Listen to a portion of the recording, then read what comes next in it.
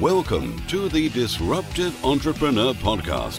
For anyone who wants to make money and make a difference, grow and leverage your enterprise better, get more done in less time, outsource everything and create your ideal lifestyle.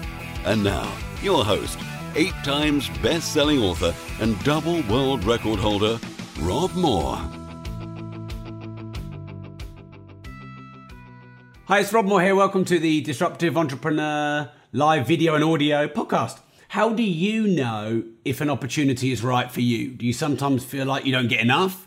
Do you sometimes feel like too many come at once? And, are you implementing good strategies to make good decisions and taking the right opportunities and saying no to the wrong ones? Okay, so we've got 1, 2, 3, 4, 5, 6, 7, 8 agenda points. Let's go through them. So I think when you start, you need to say yes a lot. Because when you start and you haven't got a brand and a reputation and a business and goodwill and a database and loads of customers and everything else, then, opportunities probably don't come your way as much as you'd like and as much as they will when you've grown your business. So you probably do need to be a little bit more open to make things happen and to say yes to probably what's likely to be fewer opportunities because you've not got a reputation and you're not as well known. But there comes a time when that has to flip to no, no, no. So we'll get to the no, no, no in a minute. But there's someone very famous in the sort of Silicon Valley world who says that I'll only do it if it's a hell yeah. And so, if you get an opportunity, maybe you should think, it's got to be an F yeah, a hell yeah, I'm all in, or I'm not doing it. And I want to credit that man. That man was Derek Sivers, and I've been really interested in his work. So I know he's helped a lot of people who have been a bit on the fence or are not sure. It's got to be a hell yeah, or it's a no. So you start with saying yes, yes, yes, yes, hell yes. And then all of a sudden you create too many opportunities because you're doing well now. You're getting recognized. People want to work with you. You've opened a lot of doors. And this is difficult for some people. One, because they don't really know how to sort of work out as a priority which opportunity is right or not right. They don't want to miss out, and they feel very grateful for all these opportunities. Or they look at others and think, wow, they're doing that thing really well, so I want to do that thing too. And all these kind of cloud the judgment of what's true to you and your vision. So you probably want to look at when you're having too many opportunities and start saying no to the doors that you opened or are coming in, rather than stop, start. Because if you stop, start, then you never get anywhere. And, there's probably a good argument that you shouldn't take an opportunity just because it looks good if it's the wrong time. So I'm going to come back and finish the other 5 points I've got, but I just want you to say hi. If you're listening, message me on my Facebook page, Rob Moore Progressive, or come and say hi in the Disruptive Entrepreneurs community. If you're watching this video now, say hi, tell me who you are, tell me where you're from. Louise, you've said risk, ? So do you want to sort of expand a bit on that?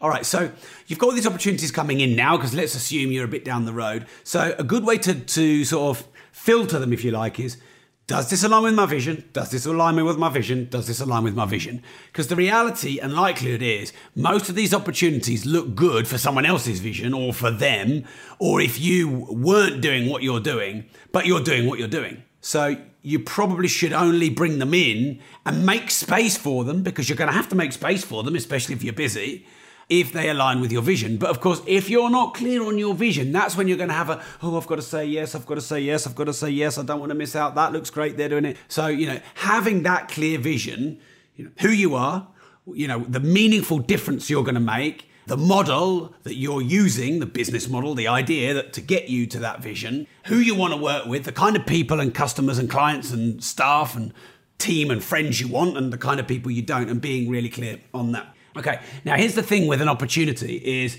it can be the right opportunity at the wrong time. And you may feel compelled, pressured by others, yourself, to say yes, because it's something you've always wanted and, blah, blah, blah. But it's the wrong time because you've got 940 other things that you're doing that you've committed to. And, it's not good practice to keep letting other people down just for the sake of a better opportunity, because 1, that's going to give you a bad reputation. 2, you've got to start again on this new thing, which I'll get to in a minute. So there's nothing wrong with saying, That's what I want. That's a great opportunity. But now isn't the right time. So I'll revisit that in 3 months or 6 months or 12 months and just put it in your diary and remind yourself. And, maybe it'll be right in the future. And it probably will come again if it's right. All right, then. So each time you take a new opportunity, you have to start again. And most people only see the upside of the new opportunity, unless they're a different kind of thinker, and they may only always see the downside. I'll get to that part in a minute too. But if you're the sort of person that you look romantically at all these opportunities that other people are getting, or, that maybe you're fortunate enough to get, you're probably only seeing, how great it will be, and you're probably forgetting how much new work, graft, contacts, systems, processes, pain, difficulty, challenge, mistakes, you're going to have to go through all over again just to get back level to where you are now with the thing you've been doing 6 months, a year, 2 years, or 5 years. Now, of course, I'm a lot here referencing new opportunities. If you've been in a job 25 years, doing something forever and ever, and you hate it, and there've been a million opportunities and you've turned them all down because you need to pay a small mortgage and a few overheads, and then that's a different thing altogether. And maybe you need to start saying yes to some of those opportunities. Remember, you've got to say yes when, to create things, and then no, enough. So I have this blind spot, and I want to make this caveat, giving you hopefully these useful tips. And the caveat is that I find it very difficult to say to no opportunities. And if I'm on the fence, it's a hell yeah, as Derek Sivers would say. And so I'm probably, if anywhere, saying yes to too many things. And sometimes, I've got loads of things going on. So we're doing our bathroom. We're doing our kitchen. We're doing a big extension, 2-story garage. We're extending the patio. I'm building an outdoor gym. We've just got a big deal agreed. It hasn't exchanged yet, so I can't say more about it, but it's about 4 or 5 times bigger than any deal we've done. I'm getting married this year. I'm running a speaker boot camp soon. Bobby's in 4 world championships. I've got, I think, 5, 6, I don't know, maybe more businesses. We're hiring new staff. And it's like, sometimes I go, what have I done to myself? I'm still editing my last book. I'm writing my next book. Yeah, yada. I'm writing a new business program for business courses. But I love that. I love having a bit too much to do. And sometimes I have to look at myself and go, Rob, if you're stressed, don't blame the world. You said yes to too many opportunities. But, I will probably keep going on most of these, all of these. And, I'd rather prove to the world that I'm a bit superhuman and I can do more than anyone else. And, occasionally one thing breaks. Occasionally, I have to against my nature, say no or turn down an opportunity. But I'm kind of a yes man. I'm easy to sell to. I'm easy to partner with. I'm easy to pitch to. And I always have loads going on. And that's a strength and a weakness. And the weakness is I can get overwhelmed and do too many things at once. And there's maybe some things I'm doing that could have been bigger, better, and are going to happen faster if I'd have only done that and not balanced 2 or 3 other things. So if you're like me, you just need to be aware of the downside of your upside and your blind spot, or if you're more looking at the downside, look at the upside and understand the pattern that you keep repeating. Now, the opposite might be that you don't take any opportunities, and there's been loads of amazing buses and helicopters and ambulances that are coming along and looking to rescue you. And hey, look, Rob, this is a big opportunity. And you keep turning it down. It's not right. It's not perfect. It's not the right time. And you never do anything. And of course, you probably want to try and find some balance there. So what's your blind spot? Are you self-aware? And then when you can work that out, you can start making some decisions which kind of second guess your blind spots through great self-awareness. And over time, you'll probably improve, how you make these opportunistic decisions and the right ones. Okay, so then we've got fear of missing out. I think they call it FOMO. So never make a decision just because you don't want to lose out on that decision, even though it's nothing to do with your vision and values and it's not right for you and it's the wrong time. So it's easy to look at everyone else and go, aren't they doing great? Isn't this an amazing opportunity? Oh, I've been waiting for my life for this. Oh, I'm struggling. I need something. And you can say all of these things. But, yes, you might be struggling, but you might be this close to breaking through because you've been doing this thing for a year. And so if you go to the new thing through fear of missing out, you start all that again. You've got to go through another year or more of it. You might look at other people and go, wow, aren't they looking amazing? But you don't realize that they've got a lot of challenges, or maybe that, their results aren't as good as they say. You don't know their life. You don't know what's, and you're comparing yourself to them. Or you look at this amazing opportunity, you think that's amazing. That's never going to come around again. And it looks brilliant. But maybe you can just improve the thing you're doing 5% because you're 95% of the way there. Maybe that opportunity is going to be here for a long time. So waiting another year doesn't really make much difference. Real long-term sustainable opportunities, they will come again.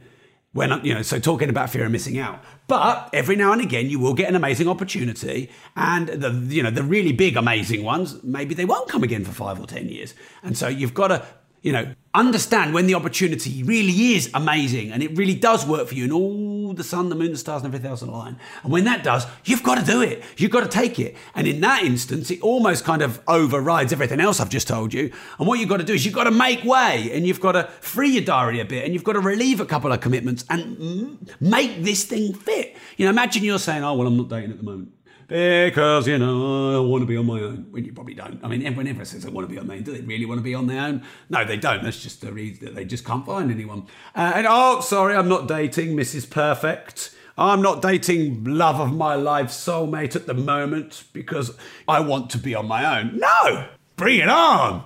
So, yeah, all right, enough of that. So, it can be a good opportunity at the wrong time. It can be the great opportunity at the wrong time.